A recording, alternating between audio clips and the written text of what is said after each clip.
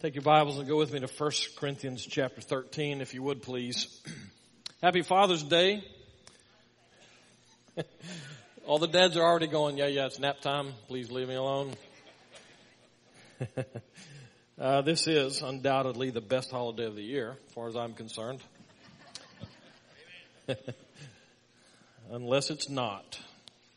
You know, I'm painfully aware that for many people, Father's Day is a bad reminder of the failings of some man somewhere. On December 11th, 1989, a man by the name of Lindsay was 51 years old. He had a lifetime of pain at the hands of his dad. As a matter of fact, the worst time of the year for Lindsay and his siblings was Christmas time. He said he remembers many times his dad taking he and his siblings out to the farm around Christmas time and being worked and being berated, being beaten to the point of blood everywhere. And he said that after a while, the brutality of his father, especially at Christmas time, was such that caused him to hate Christmas. His family was attached to one of those great, what we call classic Christmas movies called White Christmas. And so every year at Christmas time, his family was brought to the surface and the movie was shown and he was forced to watch it and he hated it because it reminded him of the brutality of his dad and the harsh words and just the systematic tearing him down as a kid. And so, on December the 11th, 1989, Lindsay, well, actually the day before that, watched that movie, White Christmas, one last time. And he went out and he took a shotgun on December the 11th and he put it up against his head and he pulled the trigger. Later, they found these words written, "I hate Christmas because of Pop and I always will. It brings back the pain and the fear I suffered as a child, and if I ever do myself in, it will be at Christmas time that will show the world what I think of Bing Crosby's White Christmas." For the record, that was Bing Crosby's son, named Lindsay. Father's Day should be a time when we celebrate what's right with the way God put together the family. It's not that way for a lot of people. This morning I was watching my devotional program on Fox News. Always good for sermon support, they are. And they were doing some of these Twitter hashtag trends. They had asked the question. And a number of people wrote in that were just filled with hatred about Father's Day. Why should we even have Father's Day? Why should we celebrate a day for a man to do nothing when he does nothing the rest of the year? If you were one of those who sent those in, I hope you'll listen a little bit today. But this is really not intended to be a Father's Day message per se, but it is a good message for fathers on this day. I asked yesterday on social media what was kind of the cheesiest Father's Day gift you had ever given. I did that because I wanted to protect some of you that your kids might read something that you said, the cheesiest gift you ever got. But I didn't get a whole lot of responses to that, and I'm probably a little bit glad about that. But I do want you to think about the gifts that you have received on Father's Day, but mostly today, for you dads especially, I want you to think about the best Father's Day gift that you could give to your family. Because the reality is, if you happen to still be a dad with children in your house, that if they live long enough, they will get old just like you did, and they're going to leave your house, and they're going to go out into a world, and they're going to be citizens of this world. And much of what you put in them will bubble to the surface in their lives. What is the best thing you could do for them? And I want to take it and I want to apply it on a much broader scale for us today, because I don't want to just pick on dads. One of our members this morning suggested that I might give dads the permission to go ahead and sleep through this sermon. You can take your nap now if you want to do that. That's fine. You may miss something. All of us need this message today. Paul wrote to a group of Christians in the city of Corinth who were getting church wrong. They had multiple levels of failure in the way they were doing church, and most of them, matter of fact, I would say all of them, fell at the base point of how they treated one another. And so Paul, in this extended discussion of how they should get their worship right and how they should get the things they were doing as a church right, he interrupts the whole flow of everything and he camps out on this one concept about love. How should we treat one another? It's a great message for fathers and mothers and people, especially people who call themselves Christian. So in 1 Corinthians chapter 13, the last part of verse 4, going into verse 5, Paul says love is not arrogant. And especially today, we're going to get to the point it is not rude. Actually, I want to take 3 different examples or characteristics of love that he gives today. We'll make a little bit of tracks here. We only got 2 more sermons in this series after today, so I need to make tracks. And he says love is not rude. It does not insist on its own way. It is not irritable. He goes on to say some other things, but let's deal with those first. And so first, let's take this one. Love is not rude. What I want to do today is I want to start with each of these in a picture of unlove. Now, that may or may not be a real word, but we're going to use it like it's a real word in here today. The picture of unlove. In other words, Paul is laying out for us what it looks like. He takes the negative side on some of these descriptions. Love is not this way.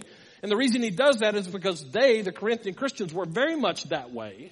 And he's trying to say to them, the way you are and the way you are behaving is not what love is. Love is not rude. So I want to take the unloved description first, and then I'll flip it around and show you what it is, and hopefully we'll pull it together to say, here's where we can work on it on a day-to-day basis. Yesterday, Teresa and I had to go do some grocery shopping. I told the earlier service today, finally our daughter got married, and she's gone, and we have money for groceries again. It's a great day at our house. And so we went to the grocery store together yesterday. And I know I have to surrender my man card for that. That's okay. It's worth doing. So we went to the grocery store, and as we pulled into the grocery store, some lady, I'm going to look around, make sure she's not in the room here today. Some lady apparently knew what I was preaching on this morning, and she wanted to give me a great illustration. So we pulled in, and it was one of those days when the heavens part and angels sing, and you know that it's a great day because as I pulled into the parking lot, a parking space right in the front opened up. And I'm old, and I'm fat, and I don't want to have to walk very far. And so I saw this parking spot, I went, incredible. And so I go to pull in, and just as I start heading towards that parking place, this lady, kid slung on her hip and pushing her her grocery basket with her other hand, she pushes it right directly in. Now, you need to understand, there's a parking space, and she's in her car next to it. And then next, on the other side of the parking space is one of those cart corrals, where you put carts. Do us all a favor and put your cart in the cart corral. Just being in the vicinity. This is not darts, okay? You don't get extra points for being close. So I pull in, and I'm about to get into the parking place. She takes that kid slung on her hip, and she pushes that cart directly sideways into the parking space next to the cart corral, fully blocking off my parking place. Now, I believe that's evidence of a communist. And in my I've been studying on this message, right? Thinking about it all week long. And so in Christian love, I thought to myself, I just won't even tell you what I thought to myself. I will say this, okay? I thought that this poor lady needed a nice Christian education about what it means to be polite to preachers needing close parking places. She didn't care. She pulled it, blocked the parking place with it, got in her car, and started backing out after she emptied trash onto the parking lot. Now, in my mind, okay, the human part of who I am wanted to let her know just how insensitive that was. At best, insensitive. And by the way, if that was you today, I've repented of my thoughts about you. That kind of gets to this word that we find here. Paul says love is not rude. Rude it's not necessarily a bad interpretation, but it doesn't really capture the word like it needs to for us. Your translation might say love is not unseemly or something like that. The word here, well, let me say it this way on the front side of it, okay? It's kind of a disturbing word for us if we happen to be selfish people. Love is not rude. The root word or the base word for us in this actually is a word that we get scheme from. Or if you like an engineer, a schematic. It's the blueprint, if you will, on how to behave. You ever buy one of those pieces of furniture that comes in a box? Now, when we moved, Aaron and Stephanie are moving into their home, and they have, some of us help move their stuff in, and I didn't see any of these kind of boxes for them, so he may not be aware of this, but when we moved in, we needed an extra piece of furniture, and because we're high class people, we went to Walmart to buy it in a box. And it's one of those things that you pull it out, and it's got 11 dozen pieces. You know what I'm talking about? You pull it out of the box, and it looks great on the picture. Even at Walmart, they've got it put together. It looks great. I'll have one of those. Well, here's your box. And so you take your box, you take it home. My son and I, my 30-year-old son, who's the analyst of the whole family, we lay it out, and we get it all over the living room floor, and we start trying to put it together. You know what I'm talking about? Those kind of things. You know, it's Father's Day. So let me just speak for fathers here. Save a tree. And don't bother putting instructions in those boxes for us, okay? You know what I'm talking about? They have these little booklets of how you do go from step 1 to step 2, and you use these pieces. They have them all labeled for you. We don't need that, okay? We're dads. We got this. That's the schematic, okay? That's the guideline. That's what they put in there for people like me. But I gotta tell you, I can put those things together and get to the backside of it and have extra parts even, and it works. Brilliant. Genius. The book, the schematic, the guideline. That's this word.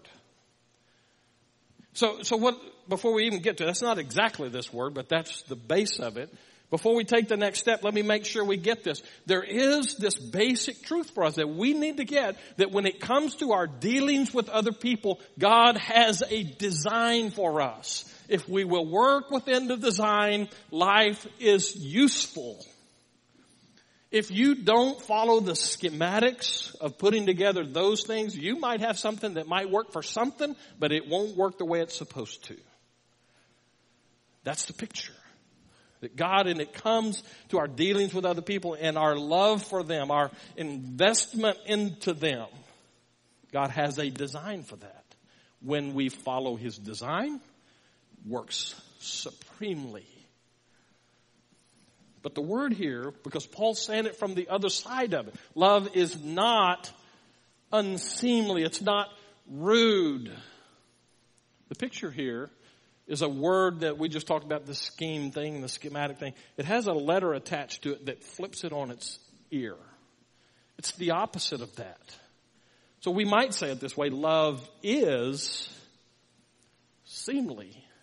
It is, what's the right way to say that? It is graceful. It is honorable. But Paul's writing this to a group of people who haven't been doing that. So they've been dishonorable with one another. They've treated each other disgracefully. They've treated each other as if they don't really matter. They've treated them indecently. That's the word that we're talking about here. How do we treat people according to God's design?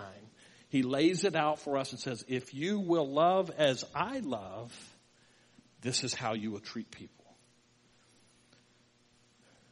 Paul writes into a church, not just the first century Corinthians, but even to us. Down through the centuries, he's writing to us, saying to us, the way you treat people matters. And when you handle each other rudely or outside of the design, then you're doing damage to people. We might even say it this way: you're killing people with the way you treat them. So let's get it back to the dads for a second. Dads, how do you talk to your kids? You ever talk to them as if they're idiots? Now, I know we have a lot of kids, a lot of young ears listening in here, and I usually try to be really sensitive to that. So I want to choose my words carefully here. But you know, through the years, first of all, I've been a dad for a long time now. Secondly, I have a dad. And thirdly, I've been around dads a lot. And I know that the reality is for many of us as fathers that we can get so tied up into the stuff of the lives that we're living that we can shoot our mouth off and say something to a kid, and we can say something as great as "I love you" and say it in such caustic, acidic kind of language that our kids hear that and it just causes them to wilt internally. How do you talk to your kids? Gracefully or disgracefully? Rudely or honorably? God has a design. And if we'll operate within that design, even the times that we need to correct our children, or I'm taking it now to the larger church, and that is anytime we're dealing with one another, and there needs to be some of that kind of correction, some kind of interchange that says this is not at a healthy level. We don't have to do it in a terrible, harsh kind of way. I'll give you two examples, a negative and a positive, show you what I'm talking about, we'll move on. Both of these involve me. I'm going to give you several illustrations from me or our family life today. The main reason I'm doing that is because it's easier than me just putting it on you and you think that I'm being mean to you, okay? I'm struggling with you through all of this. One of the things that many of you know about me, but probably nobody really knows the way it used to be, is I am highly competitive. I feel like, and I was raised to feel like, that if you're going to do something, whether it's a sport or anything else, if there's other people involved, you must win. And if you need to, it's okay to destroy people in order to win. That's how I was put together. Okay? So, not long after Teresa and I got married, we decided to join our church co-ed volleyball team. Big mistake. The reason it was a big mistake is because I play to win. All right? By definition, in that church anyway, maybe it's every church, I don't know, but in that church, if you're on a co-ed church volleyball team, you're not playing to win. If you were, most of those people wouldn't make the team. Or at least that's what I thought. Teresa, she grew up in a sheltered environment and she thought we're just playing for fun. Like that's even possible. And so we haven't been married hardly any time at all. Probably just freshly back from our honeymoon, and we go and play church co-ed volleyball, which is, so we go play this game, and I'm playing to win, which means there are people on the court around me who really should have stayed home. And so I start playing around them. You know what that means? Jumping in front of them, playing the ball, that kind of thing. And because of them, we lost.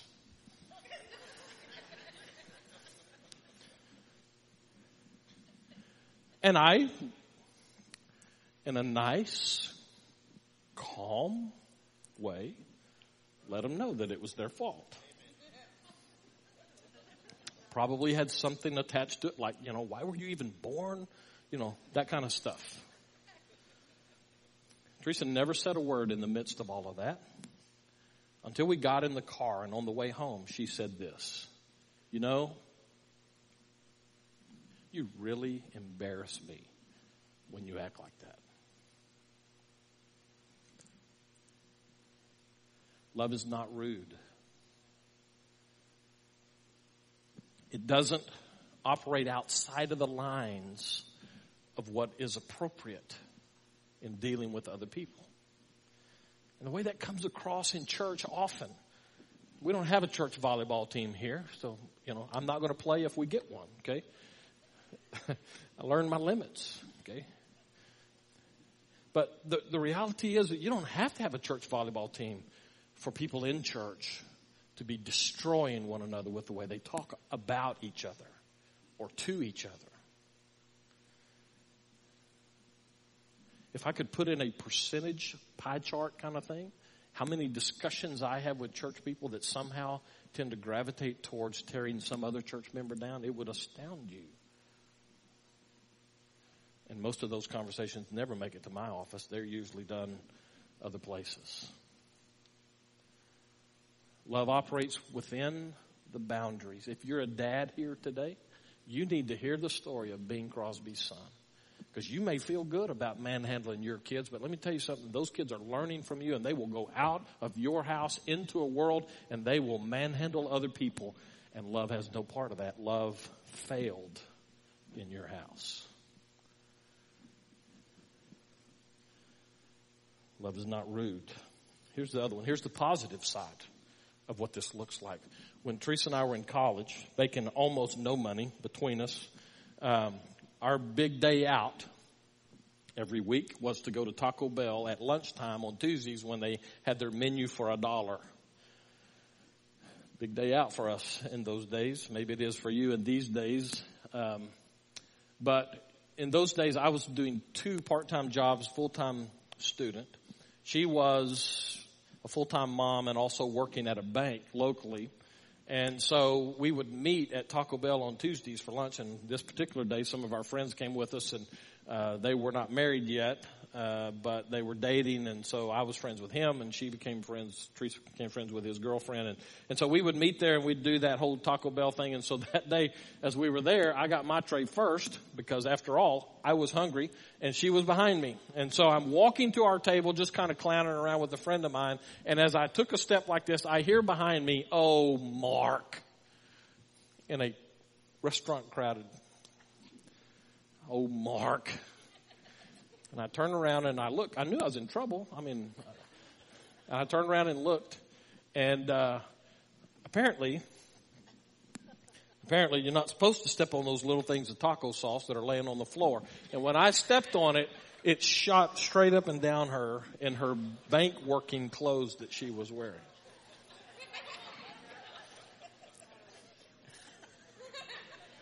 Now, we've been married a long time now. I'm pretty sure I know what she would do now. But in those days, she was very gracious, grace-filled, very within the boundaries of love. All she said was, "Oh, Mark."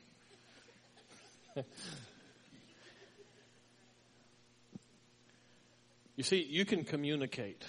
Dads, church people, you can communicate. And you can communicate well without destroying people. You don't have to go off on them. Just because you say it louder doesn't mean they get it better. Love is not rude.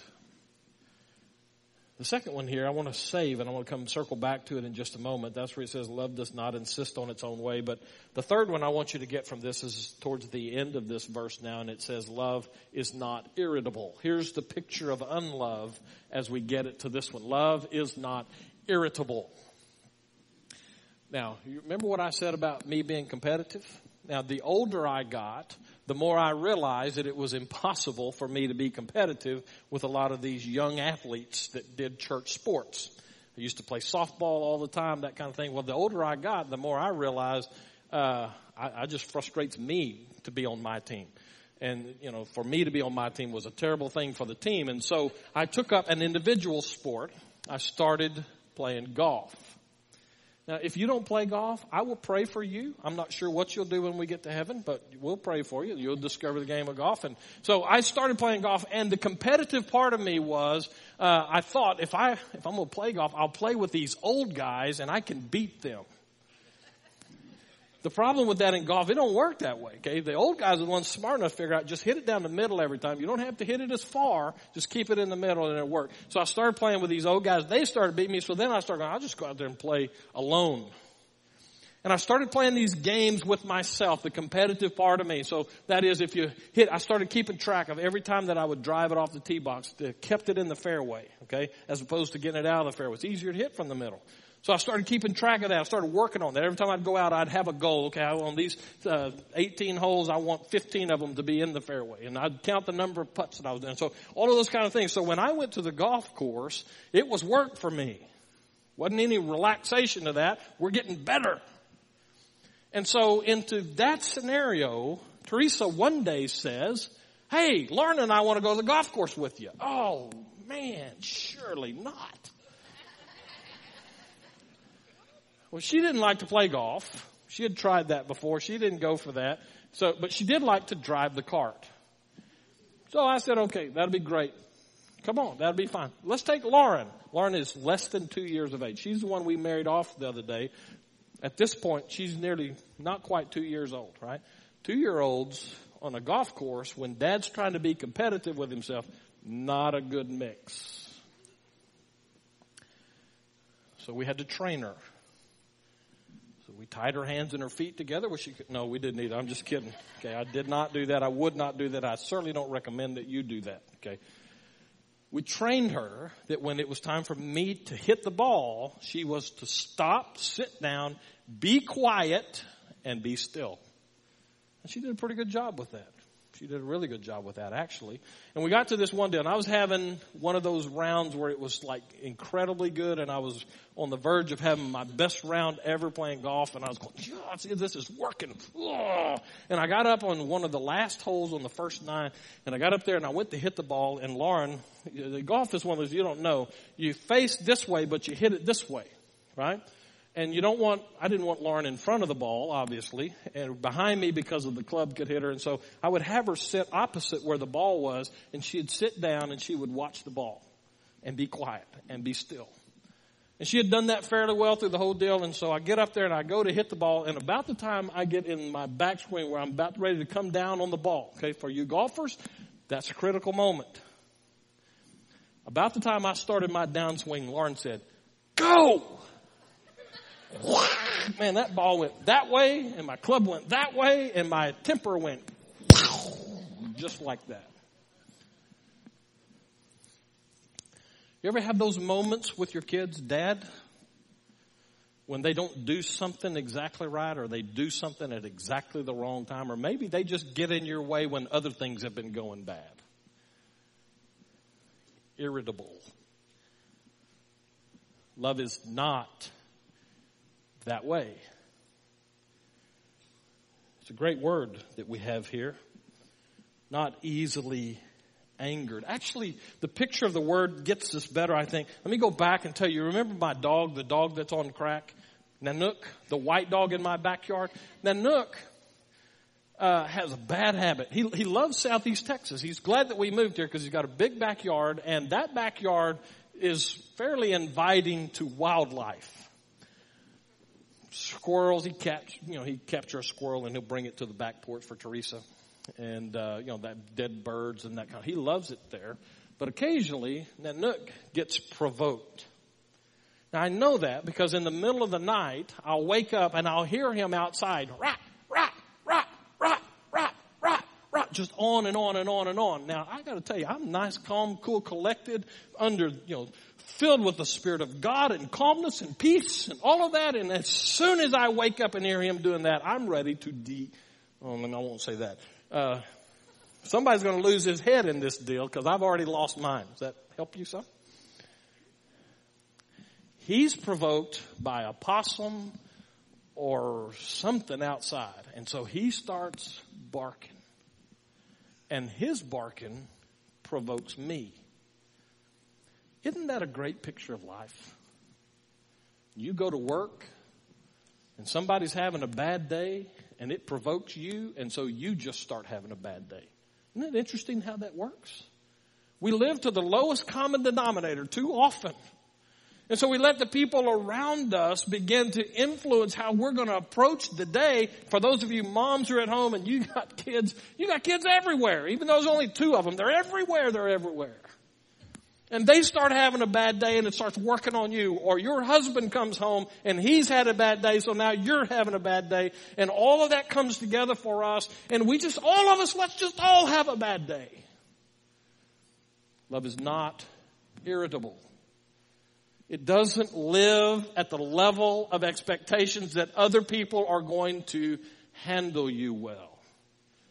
At the close of the first service this morning, one of our guys came up to me and said, "I've got a great story about that provoking thing." I said, "Okay."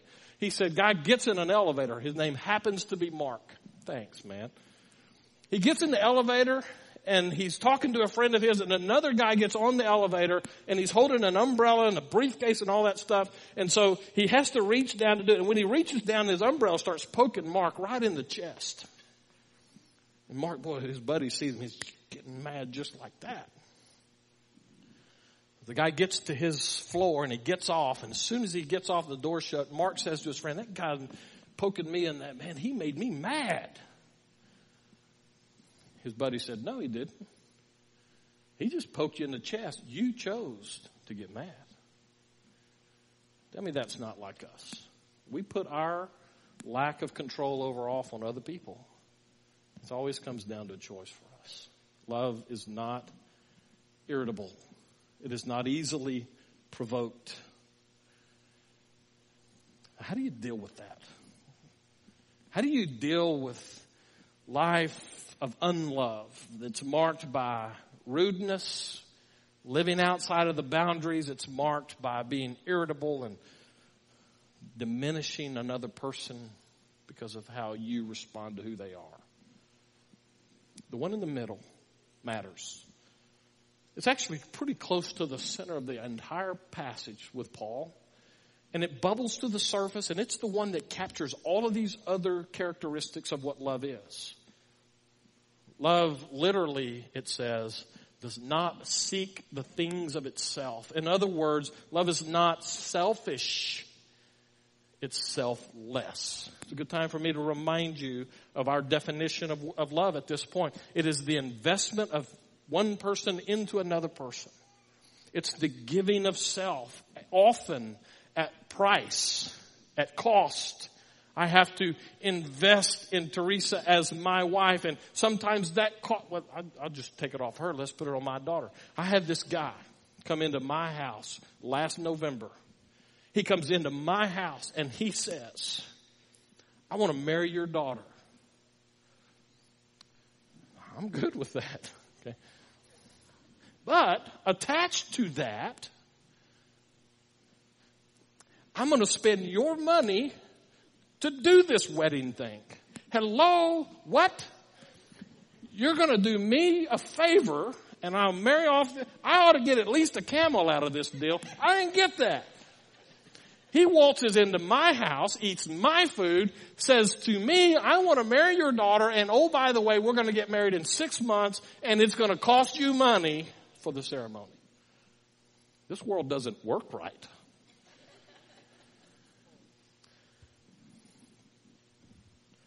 I was happy to pay that. I'm getting rid of a daughter. That's not right. I'm happy to pay that because I love my daughter, and I love him. You see what I'm driving at here? Love costs you something. But his deal with me, he steps in and his agenda now suddenly adjusts my entire agenda for 6 months. Every waking moment. How are we going to pay for that? What's that going to cost? You see what I'm saying? Love costs you. And you invest in this other person. And they may or may not even appreciate it. But you invest in them. And in investing in them, you bring them to a level they could never achieve on their own. The best example of that is Jesus Christ, who left, according to what we find in Philippians and other places, he left the splendor of all of heaven and all of the incredible parts of who he is as God. And he stepped down into this ugly, sinful, fallen world. And he did that to make you better. To give you life that you could never have gotten on your own. And then he says, the way I've loved you, you love other people. Love is not rude. It's seemly. It fits in the pattern. Love is not selfish. It's selfless. It is a giving thing. And it's not provoked. It doesn't allow you to respond to people who don't do you correctly by doing them incorrectly in return. Love says, for the good of you, I will do this. So how is it with you? On this Father's Day, dads, according to what Paul is laying out for us, how much do you love your children? How much do you love your wife?